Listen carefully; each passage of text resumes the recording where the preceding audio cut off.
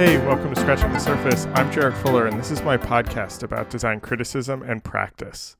On this week's episode, I have a fascinating and encouraging conversation with the designer, writer, and educator Natalia Ilyin. Natalia is a professor at the Cornish College of Arts in Seattle, where she teaches design history and criticism, design for social activism, and transition design. And she's also a founding faculty member of the MFA in graphic design at the Vermont College of Fine Arts.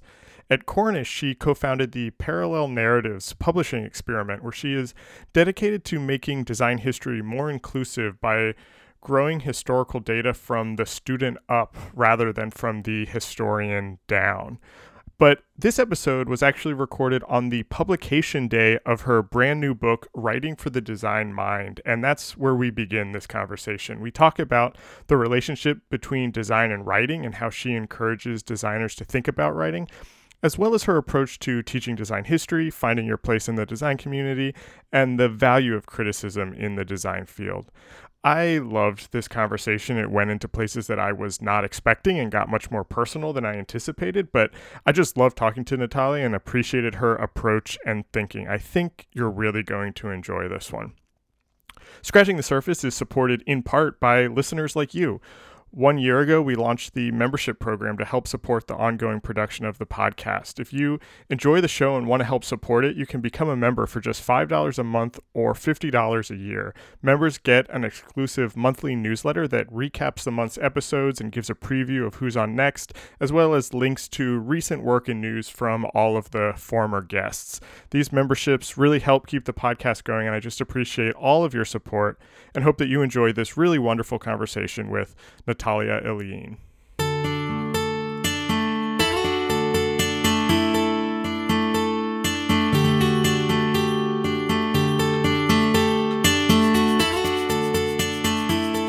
Over the last week or so, I've been reading your new book, Writing for the Design Mind, and I love it. And I've been thinking about you and that you were the person to write this book, and I think you are the perfect person to write this book.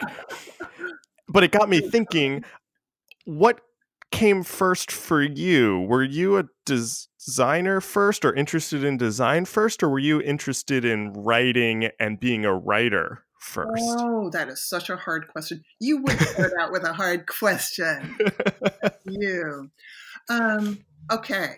So I have to backtrack. So I am ambidextrous. I write with my left hand, but I do a lot of things with my right hand.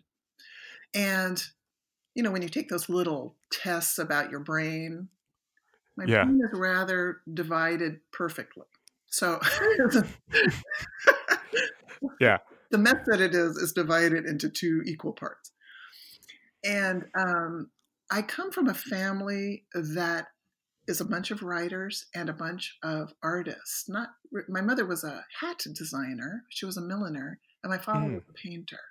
So from a very young age, I was doing both equally. Right. And there was a very bad moment when I was in my 20s when an art director said, Natalia, you're going to have to pick whether it's going to be images or words.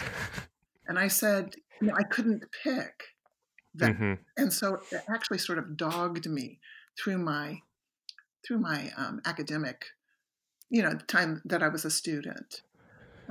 But later on, it became a gift. Yeah. So what did you pick when you were told that you had to pick? What decision did you make? I quit the job and went to New York and became an art director. So I guess I did pick images for a while there. Yeah. Mm-hmm. It goes back and forth. So how did the writing come back in, or was that always a part of? It wasn't. So I went to grad school because I didn't know anything about design. I had had an English degree, a degree in British literature. Okay. But I could make money as a designer, so I was a completely self-taught graphic designer. I worked for a poster designer named David Lance Goins, who's a Berkeley poster designer, very California, sort of a nouveau secessionist, right? Yeah, big thing in the 80s, big in the 80s. That would make a good title. Anyway. And he's a charming man and autodidact, really interesting guy, actually. So I worked for him, and then I went to New York and worked as an art director. And then I was running out of steam because I didn't have enough education. I didn't have things to look into and say, oh, I can do it this way. Let me take a look at, somebody. And I didn't know anything about that. So I went to grad school thinking that it would bump up my ability to access different aspects of design. But what it did was make me realize that I wasn't a designer, that what I really like to do is talk about design and worry about design, think about other people's design, and help my professors write their books. But I didn't really like to design, and I had taste, but I wasn't a genius designer. And I went to school with people who were genius designers, so it was very clear to me what I was not. Was that I'll tell you a little bit of a personal story that hopefully will lead to a question. I studied graphic design in undergrad, worked as a designer for a while, but always had an interest in writing, in criticism, in kind of the more academic side of design. Just all the stuff around design was always something that was very interesting to me. And so my goal in going to grad school was to find a way to build a career that could include all of those other things, because I couldn't find a place to do that in the jobs that I had. And the types of design work I was doing kind of wasn't that interesting to me. Oh, right. Yeah, I get that. And so I went to grad school almost thinking maybe I'm going to move away from design and move into writing about design, talking about design, curating shows about design, teaching design. And then I got to grad school and kind of realized that I also still liked the design process and still found a lot of value in the design process, and kind of, okay, now how do I do all of these things? And so now, post-grad school, I have this career where I'm doing all of those things. And I kind of am starting to think, design is actually, out of all of these things I'm doing, the actual design part is probably the thing that I'm the least good at. And maybe I'm like kind of how you're talking about, where it's like, I'm an okay designer. I'm a mediocre designer. I have taste. I know how to do things. Right. I can do work, but I'm not a design genius. Right. But I think I'm kind of good at teaching. I think I'm kind of good at talking about these things. I think I'm good at organizing things around it. And it's been, I'm telling you all of this because it's something it's so funny to hear you say this, because it's something that's been on my mind the last couple of months as I kind of think about my future and where I kind of want my career to go. And I'm torn because design is the only thing that I've ever done, and it's so core to my identity. And I don't know if I want to truly admit to myself that my place in the design field might not actually be as a designer, or being a designer is a small part of that. You've been in, well, that's incredibly painful time. And also it is, because you've been inculcated by graduate school and by school in general and by people and by the hierarchy of design, that's what you want to do. You want to be a designer. And it's extremely difficult for people who are good at two things to find a niche, or find I'm thinking of a climbing wall, finding a comfortable spot on the climbing wall, because it is not as a well-trammeled path, Right. And each person who does it, we do very similar things. I don't have a podcast. I'd be terrible at that, because all I want to do is talk about myself. So, but we do similar things, and we've found different places on the climbing wall. Right. So, but I think it's a harder road, but it's also, for me, it has been a much more satisfying road than designing was, because, what, you have to be a mature person to say, I'm not that great at that. But you have to be, rather than I'm great at everything, which is sort of what we inculcate. Right. So, I mean, I guess that's kind of where I was going, or kind of the question that I was thinking about is, what has that been like for you, kind of realizing that and moving forward, but then also kind of in that moment and kind of realizing that and kind of deciding that your work and your place is on the other side of this. Was that a hard realization for you? How'd you kind of You know how feel I about figured that? that out? The way I figured that out is by listening to Mm. people's criticism, and not criticism like negative stuff, but just what they Hmm. said to me. And what people said to me all the time, they'd be like, oh, that's okay. That whatever thing you made, that's like, yeah, that's nice and everything. But look at that. I mean, that is such an interesting article you wrote. Right? Right. So you just like suddenly the key goes up and everything. You have to really listen to what people are saying to you and hear it. Yeah. Are they saying more to you, Jarrett, about your podcast or about the whatever thing it is that you just designed? Right. You have to look at that and you have to say, first of all, there's a certain amount of them being exposed to your podcast more, probably. So you have to think about that. But what are they saying to you? And then does that correspond to what you feel inside yourself? Right. Right. They're really hard. Yeah. Yeah. I mean, it's interesting. And I don't want this whole conversation to just be kind of therapy about my career choices.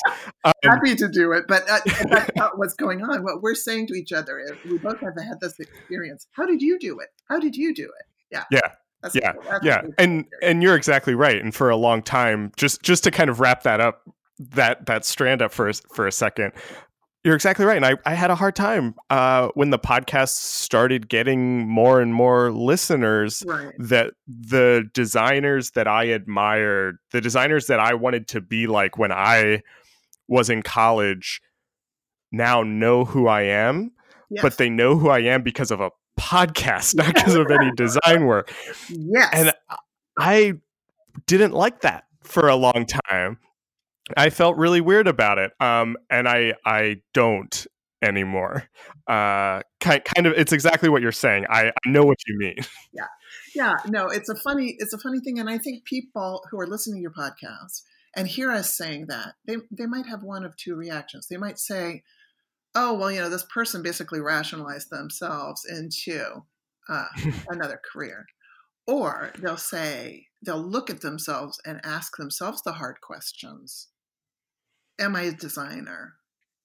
Is that my best use of my time on the planet? And if not, what is my best use? And that's a hard question. Very hard. And honestly, one of the goals for the podcast that I actually hadn't totally connected to my own career or my own experience until this conversation is that I want to show people who are interested in the design that there are multiple ways to be in this world. There are different ways to practice design. There are different ways to be a part of the design world. Design is a lot bigger than we are often taught and often kind of are trained. Yes. And I kind of want to show all of these different possibilities. And I didn't totally think that maybe that's because I'm one of those different possibilities, You are one of those different possibilities. And look how much richer your life is for you than it would be following a path that someone else actually was created for you. Right. So, yeah, pretty interesting. Now, this is not to denigrate being a designer. There are just say that there are certain people. I've known one or two people in my life who were designers from the time they were 13 years old, and that's what they wanted to do, and they are fantastic. They have a bullet, as they used to say in Billboard magazine. Mm-hmm. And that's just what they do, and they do it fantastically well. But others of us are more like spider webs, more like...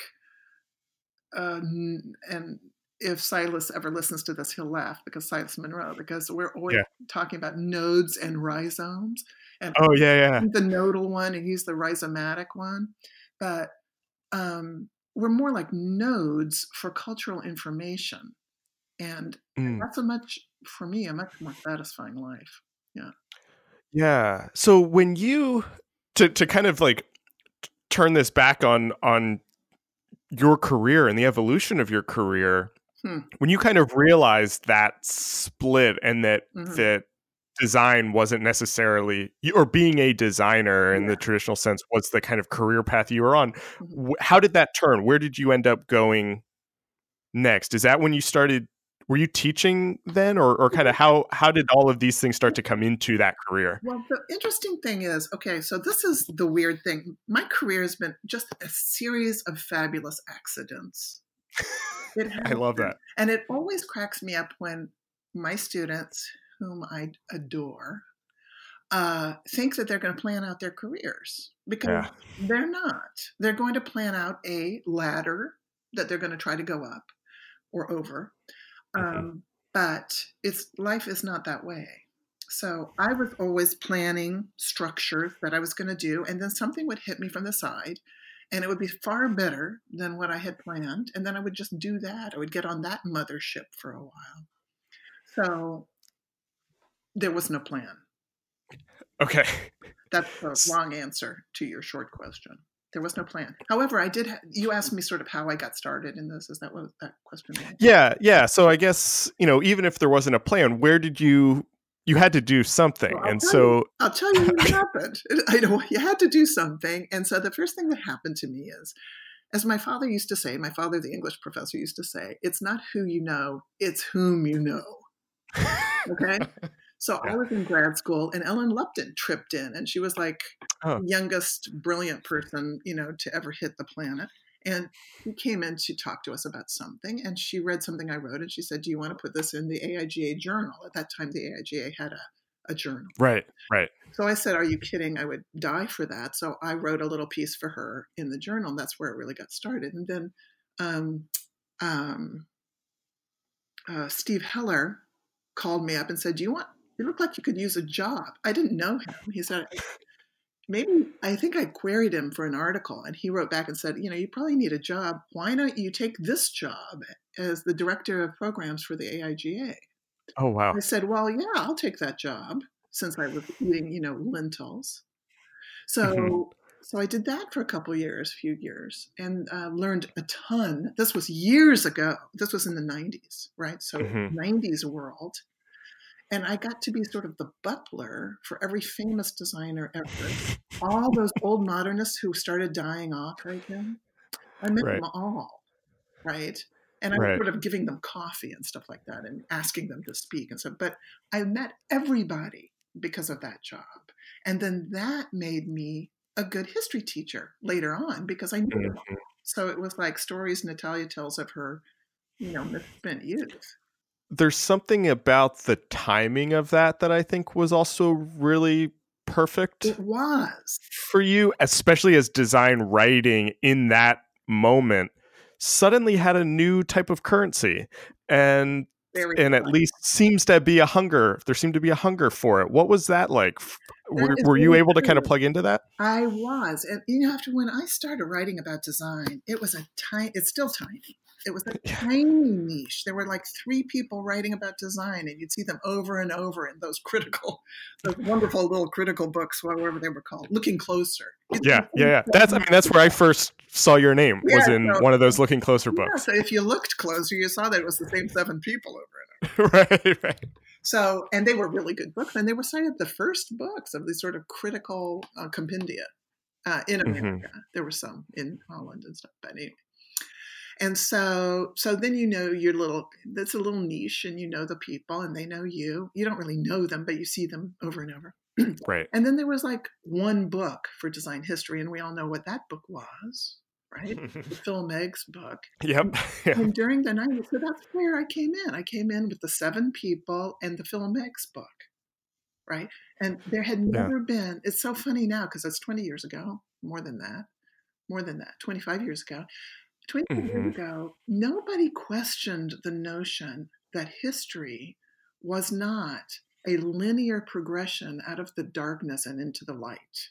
And that design history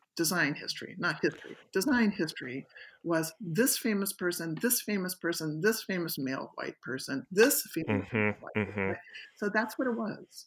And none of us questioned that. Right. So I had a moment to say, actually, I hate all of this. And actually, where am I supposed to stand? 6'2" Natalia that's mostly left-handed. Where do I fit into that? So that's why I wrote Chasing the Perfect, which was about that modernist agenda. Yeah, and it's interesting, and I wanted to talk to you about design history and kind of how you think about design history even now, because like you said, so I went to undergrad in the mid 2000s, Oh, okay. and we still use the school where I went still used Mhm. Meg's as the design history book, Right. and it was presented as this very clear linear Hmm. story, Right. uh, and it also and of this person was then influenced by this person, et cetera, et cetera. Yes. Like you said, all men, all white men, most of Yes. them in Europe, Yes. um, and also kind of got boiled down to just style and aesthetics. This Yeah. is what stuff looked like here. This is what stuff looked like here. Yeah. No context, no None. kind of larger story. Yes. And then 10 years later, Yes. as a teacher now, Uh-huh. finding myself thinking about design history, I catch myself sometimes falling into Yes. that just because Constantly. that's how I was taught. And I'm Yes. curious how you think about that. How do you kind of Well, show this larger history, both design history, not just as a series of styles, but also not just a series of white men in Europe? well, Like how do you? you have hit the nail on the head here. Listen, so I am old, okay? And I'm supposed to be like, wearing down and sort of taking more days off and stuff like that. But I can't. I haven't because a whole huge thing developed, which was, history. So, Mhm. so as it turns out, perhaps time is not a line, and perhaps facts are not truth.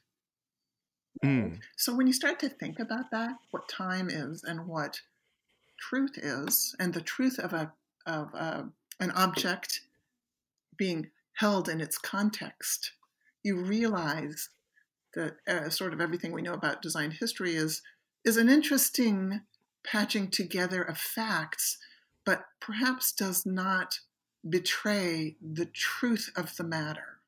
Hmm. You know what I mean? Yeah. So, and I was lucky, and this is where it gets weird because I was lucky enough to have a wonderful linear design history teacher when I went to grad school. I had to take design history because I knew nothing about design, and I took it from this teacher, Doug Scott, who's the Oh yeah.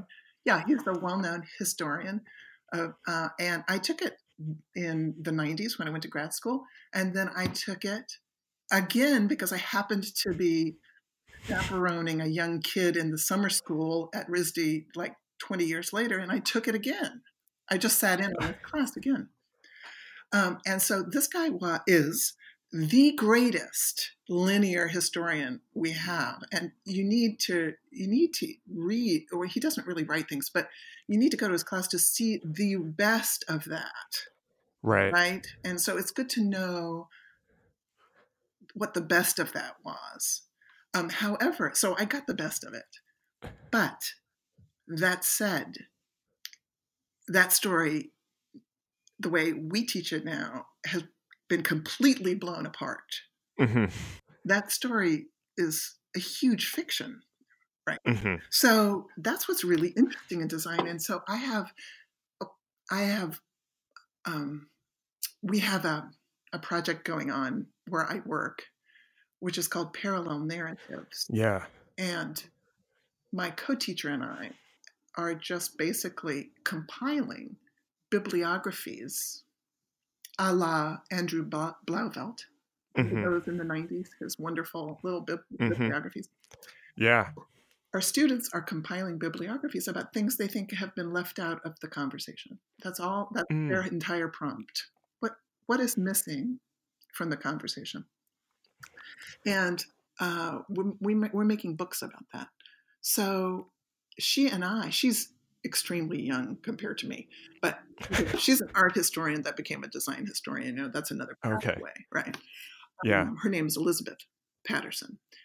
So she and I got our students to do this because we decided, let's teach them the linear story with our own critical addenda, in that first year of design history, they get 4 semesters, which is more than anybody ever gets. Oh, yeah. That's a lot. There's 18 credits. They get, in their whole thing, they get 18 credits of design history and criticism. Yeah. So they have 2 long 15-week semesters of the Western canon with addenda, take a look at this, think about it. And then they have 2 semesters in which they decide what was missing, and they do like 100 citations in these bibliographies. Wow. And then and then that second year is called parallel narratives, and we look at narratives that did not come in to the Western European gaze, and we don't know the answers in that year. So mostly it's more of a conversation with the students than it is, here I'm telling you this. It's here I'm telling you this in the sophomore year. In the junior year, I will start a lecture, and then everyone piles in and sort of says, you need to put this woman in there, and you need to put this guy in here from Africa, and whatever. Yeah. And we look at the gaze, and it's not just the male gaze or the Western gaze, it's every person has a gaze. Right. We look at our own agenda for history. So it all gets sort of blown apart. And then I love that. Together. Oh, it is so cool. And my students are so amazing. I've never had students. Okay, I just have to say this thing about students. Okay. I've taught a few places. I teach at a little college that wasn't even on the map. When I was asked to teach there, I didn't know where it was. I never heard of it. It's a little college, Cornish College of the Arts. It has like 650 students. It's tiny. Oh, wow. So that means we can control and manipulate what they learn. You know what I mean? Yeah. Anyway, I went off on that tangent about where I was. What did I start that? What was this beginning? You were going to talk about students. Oh, yes. So the students are the kind of students that we make them do this. We force them to do this bibliography. They start out like thinking that history is dry, and they end up, yelling at me in the hall about how they can't believe they didn't know this woman existed. Right? Yeah. Yeah. They are incredibly intense students, and they get this bibliography done in that first semester. In the second semester, they're like, can we present this? And can I write a paper about this? Because I need to do that. Oh, that's amazing. It's completely opposite from any experience I've had before. Yeah, I think there's something interesting about, I've had a similar experience, and I taught a typography class last year, I guess it was, that had a lot of type history in it, and I tried to present it. I actually wish I went farther with it now, kind of hearing how you talk about it, but kind of presented that linear history, but presented it as this is what we say is design history. That's what you do. Yeah. But it's not the whole story, and so kind of invited the students to challenge it, to ask questions about it, to kind of wrestle with it a little bit. And I was so blown away by how into kind of thinking about this they got. And then kind of realizing that history is this living thing, that they are a part of it, and that like even something as simple as like saying that some kind of work is experimental feels kind of old-fashioned now. Because and they got it. Look what you're putting on it to say it's experimental. You've got a whole concept behind that, Right. And that they got into it and got that and raised questions that got me excited. Just like completely changed how I think about design history because of basically just asking my students some questions, and what they came back with kind of blew me away. Okay, so here's the big thing. So I've taught history for a long time, right? And so I taught it originally the way I had been taught it, just like you did with writing. And I didn't question it. I didn't question it. I thought, well, maybe there were some women, they obviously were inferior. Honest to God. Not that. It just was completely inculcated.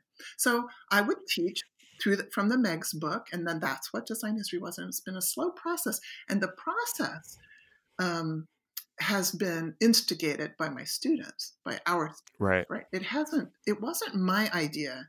It was theirs, because I particularly remember one student, Chelsea Reyes. For some reason, I can remember her name. I can never remember anybody's name. And she hammered on me. This was like 10 years ago, maybe, or 7 or 8 years ago. She hammered on me. Why are we not studying any Mexican designers? I was like, because there are no Mexican designers. Honestly, Wow. I thought that. I thought maybe there's one or two, Yeah.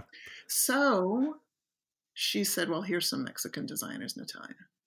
And sort of the scales fell from my eyes. That's how you don't have to start out aware. You just have to listen to your students. Right. And they will tell you what they need. Can we talk more about that kind of evolution for you as a teacher? I'm interested in, I'm going to ask you this question in two ways. Okay. I'm kind of curious about how your own teaching philosophy, approach, process has changed over your career as a teacher. But I'm also interested in how, I've been teaching for 4 years now, so I'm a very new teacher, but I'm very interested in how design education has changed in general over your career, because like I said earlier, I'm only out of undergrad 10 years, and it's already feels completely different. And I'm curious, someone who's been kind of teaching over these changes, what has that been like? Well, I always feel I got into design at exactly the most interesting time there could have been, because I went to grad school in 1989. And at that time, I had been a designer. I was 30 years old. I was like getting to be 30. I don't know if I was 30. And I had already had a career as a designer without a computer. So I span that hand skills to computer skills thing. And I had to crack my brain open to learn these original computer things that we had, in 1989. So I survived that shift, which is everything. Yeah. Maybe we should write a book about that. That's pretty, it's because it became, design is not, is not at all what it was originally. Originally in my world, right? And so that process has been, I think for a different person it could have been disorienting, but since I'm pretty much disoriented all the time anyway, it didn't really affect me. But I've just always had to keep up with change. You have to be a person who I'm not a person who embraces change. But I know it when I see it, right. And I adapt to it and try to figure out what's going to happen next, which is the fun part. Have there been any changes that have been especially hard in the industry as you think about like teaching those changes? And the reason I asked that, we were talking about Nancy Skolos before we started recording, and I asked, when I interviewed her and Tom, they both immediately were like, technology, like that is the hardest change because it is moving so fast. And you're kind of talking about like, you survived that, so that was no big deal. Has there been anything like that for you? I don't really care about technology so much. I live in Seattle, which is techno world, so it's just a given. You breathe it, and you don't think about it as something other. It's just part of your day. I once was lecturing, and I heard a buzz, and I turned to the side, and there was a drone hovering by my head.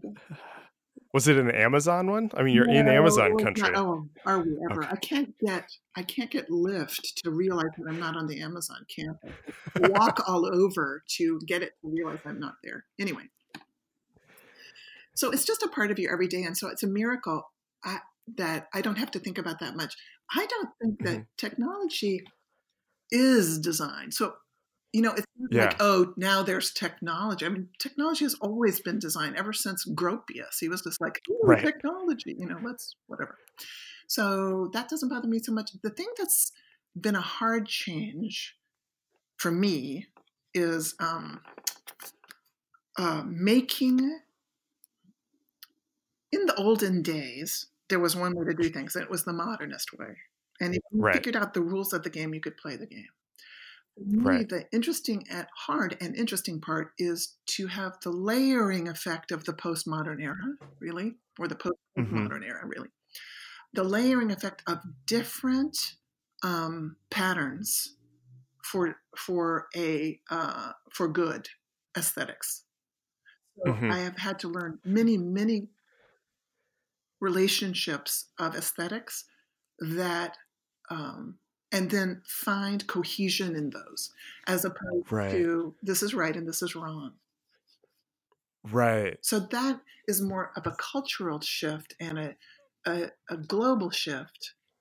And that's the thing that's been hard for me. But as far as, okay, now we can doodle in the sky with a free blah, blah, blah. Who cares? I mean, Yeah. it's interesting. My students keep me updated with it. I don't have to think about it. Yeah.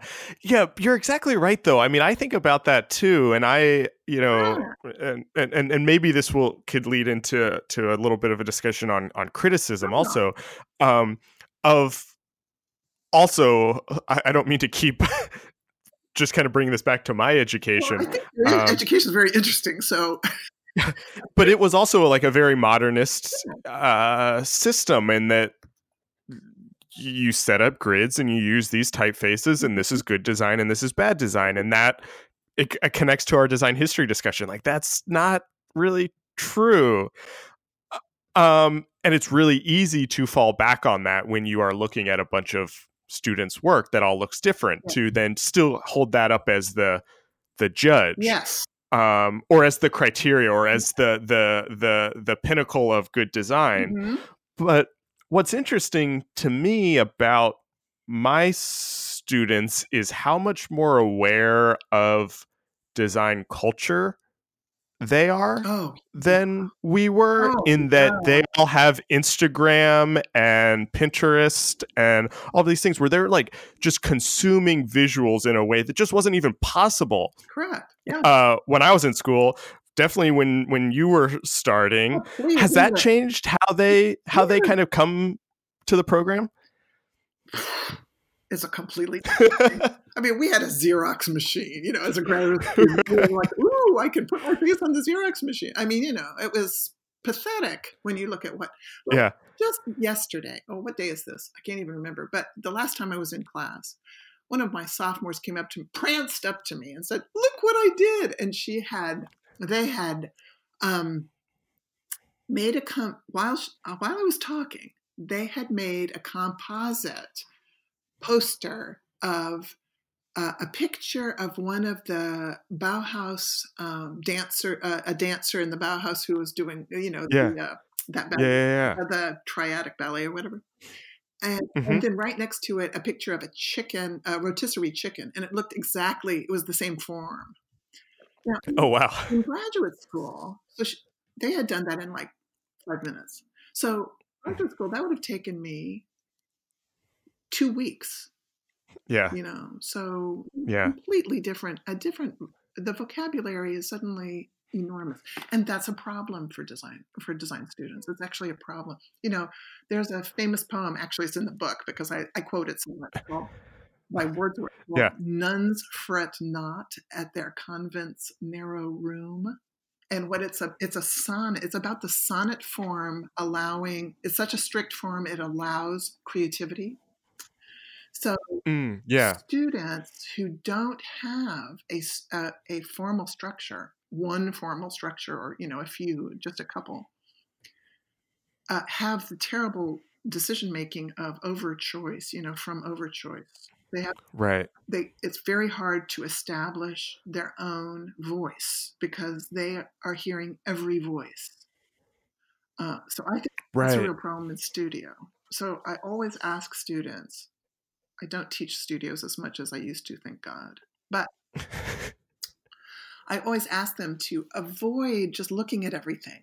Just take a vacation and think about what's coming from you. But that's a very sort of, Johannes Itten sort of woo type of approach. But it really works, So I go back to that. The Zoroastrians had something going for them, Yeah.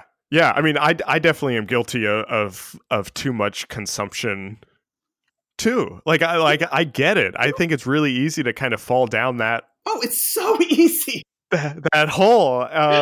And I think what you're saying about like all of these voices, and I kind of want to connect that to criticism a little bit, actually, because you were talking about how when you started writing, there were the 7 of you. Yeah.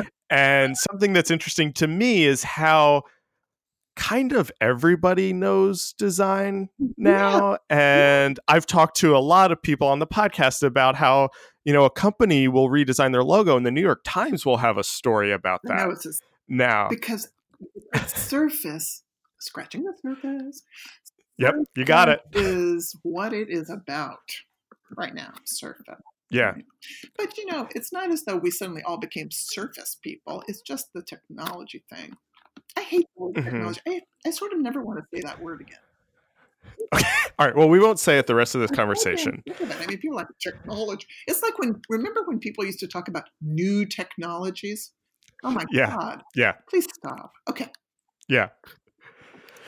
But does Sir. Does that type of discussion that everybody is talking about design has become this kind of buzzword in culture, even design thinking. Yeah. Okay. Yeah. That was IDEO pretty much put a trademark on those words. And business picked it up in the last, I'd say, 7 or 8 years? And if I hear those words again, I will shoot someone, not myself, because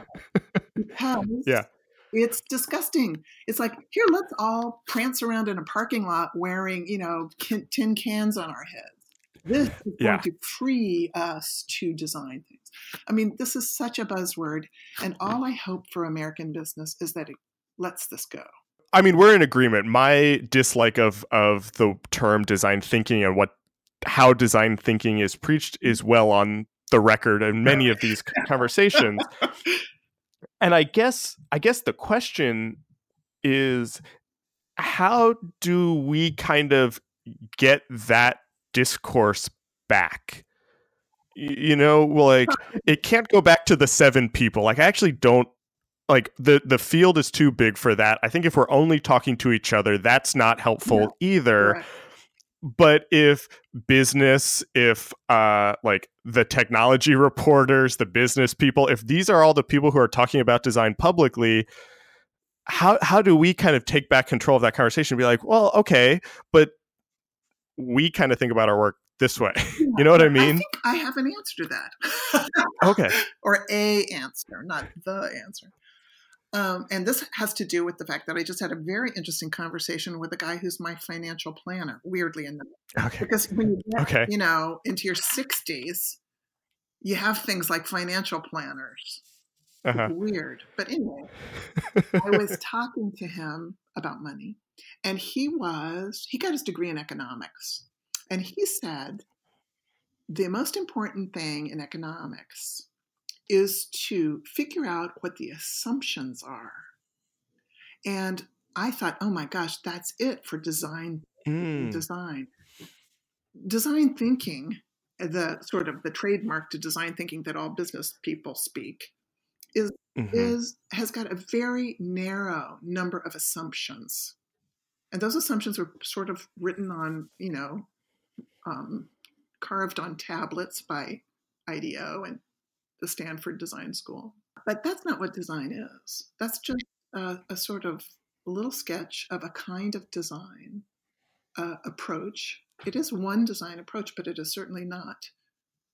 It's one of 100,000 approaches. Yeah.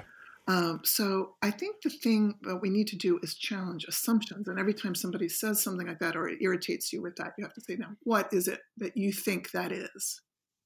What is it that you think design thinking is? Because it's not a question of taking things back, but of moving things forward. I think this is actually like a really nice place to talk about the new book a little bit. Because thank you for doing that. Something that I liked about the book, and as I mentioned to you before we started recording, I'm teaching a design writing class, and so I was reading your book through the lens of my class, and that couldn't be better. We should have sent you one to, how it worked with your class. Yeah, I wish I had the book 3 months ago. No, we would have done that. Yeah. But one of the on the first day, I gave them a couple readings about kind of the intersection of design and writing and how they influence each other and all of that. And I had them write down questions that they had from the readings about the readings and about the class and what the class was going to be. And I had a couple questions about, well, why do we need to write? How does this help us get jobs? What is the point of design criticism? All design looks the same anymore today. It was like kind of negative questions. The logos and yeah.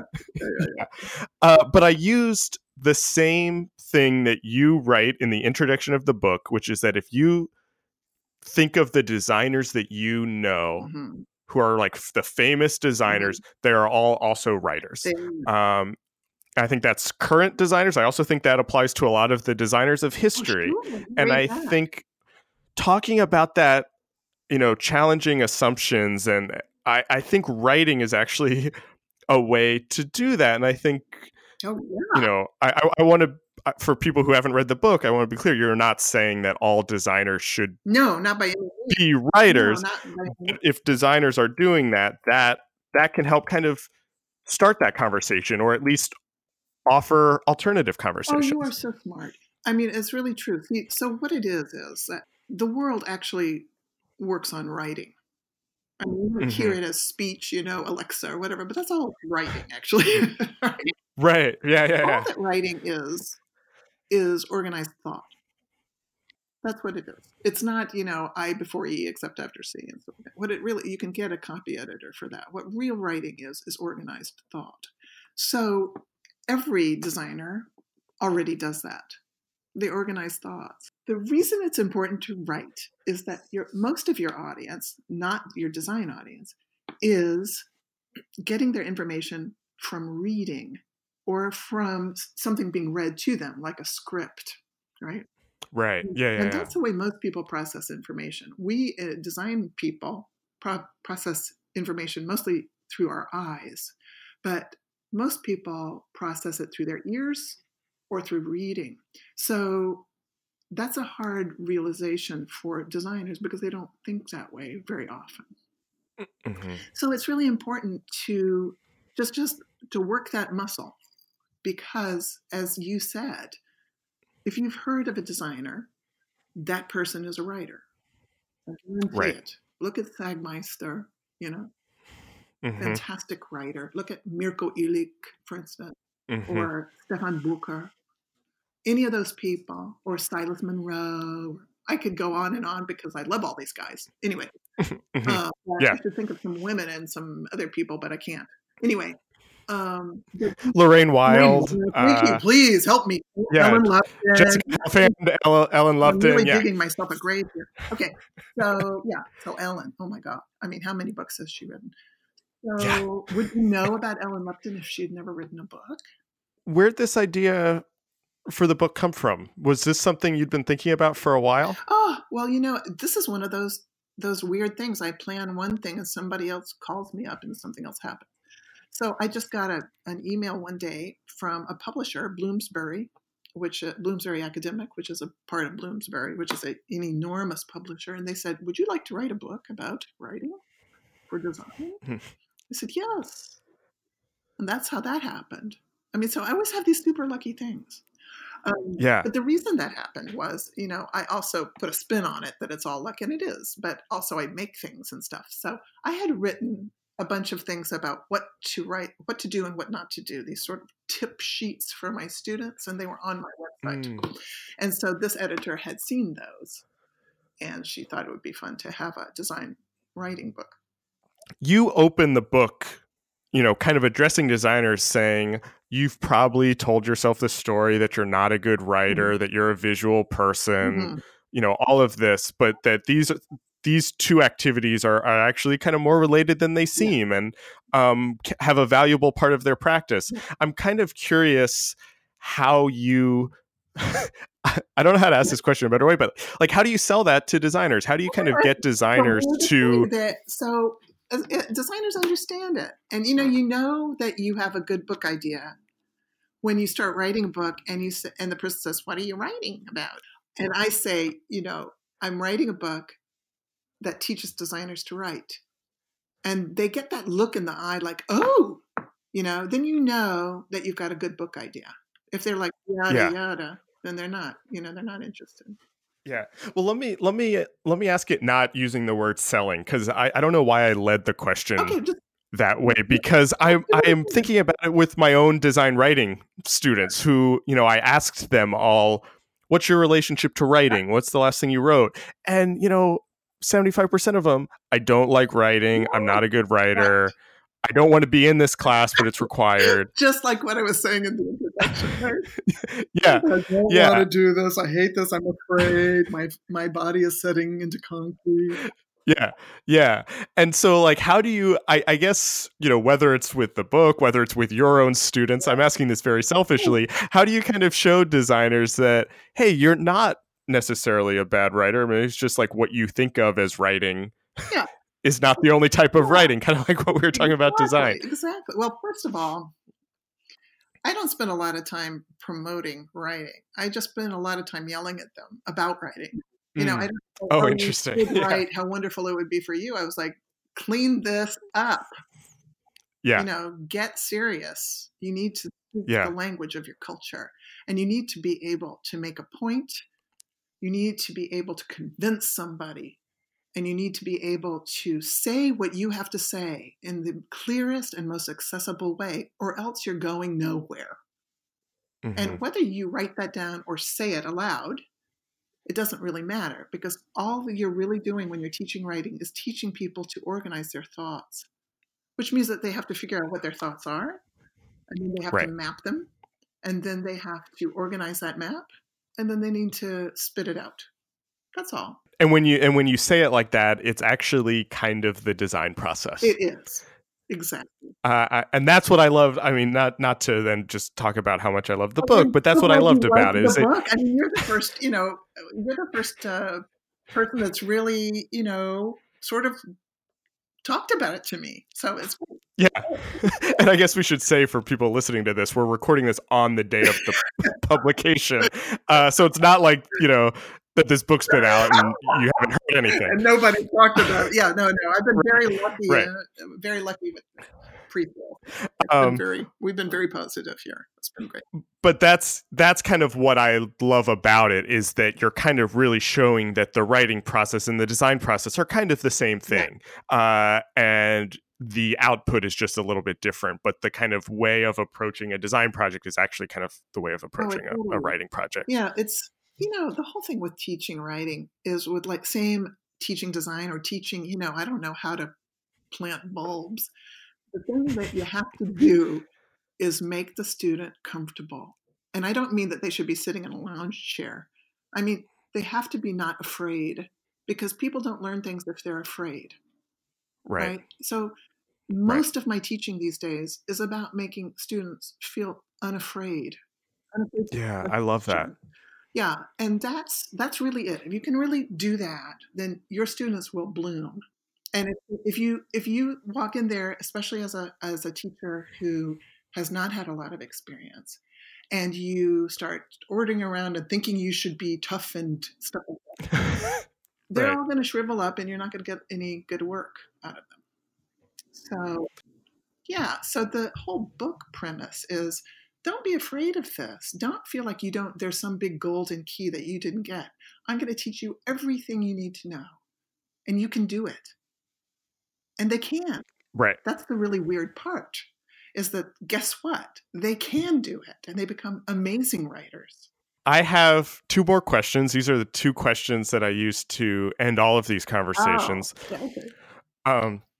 The first one is, and it's especially interesting to kind of ask you this now, as this book that you've just written is now out in the world.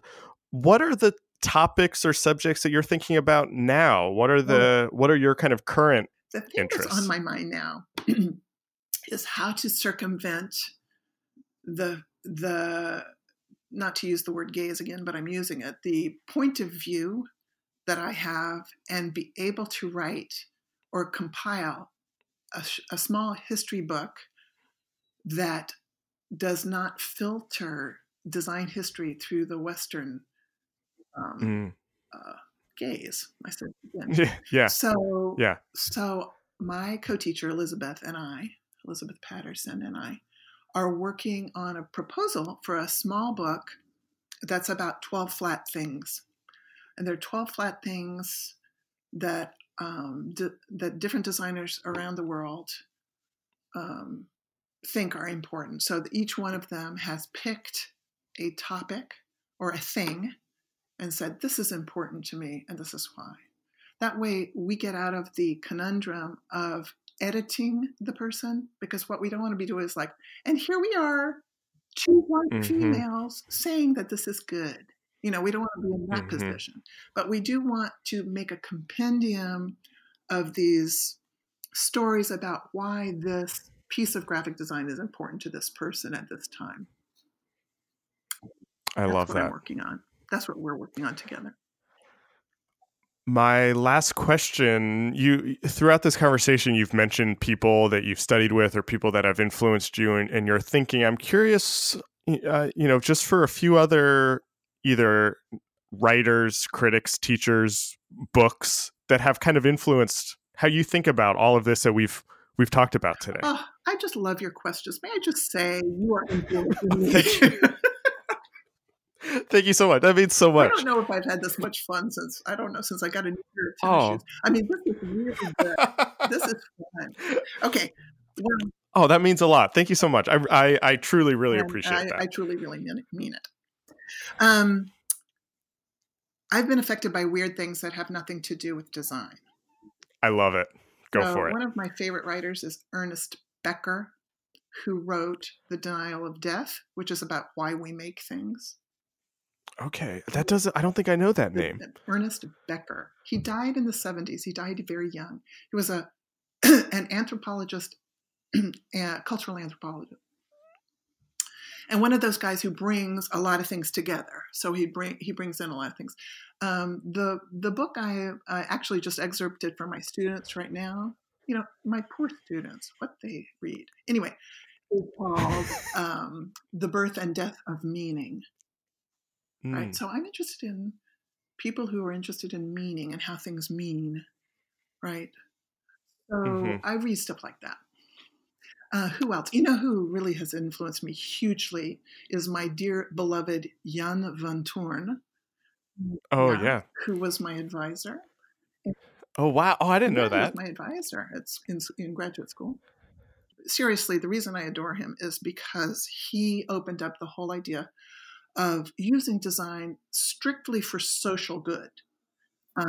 And getting away, he was the father of getting away from the thing that Gropius started, which was an alliance with industry. So his work in the 60s and 70s and 80s and 90s and today, he's still working and making amazing collages today. His work is strictly about social good. And that's different from design activism, which is another thing, really. Right. So he's important. Who else? I don't know. There's so many people. So many people have helped me along the way and just made huge contributions to my career. Yeah, I love that. I think that's a great list, and that's a great way to wrap this up. This was so fun for me. I really enjoyed this conversation. Like I said, I love the new book, and I'm really glad to have you on the podcast. Thanks for this conversation. Thank you so much. It's been a real pleasure. This episode was recorded on February 21st, 2019. Our theme music is by Andy Borgasani. We're on Twitter and Instagram at Surface Podcast. You can find us wherever you get your podcasts and at scratchingthesurface.fm. Thanks for listening.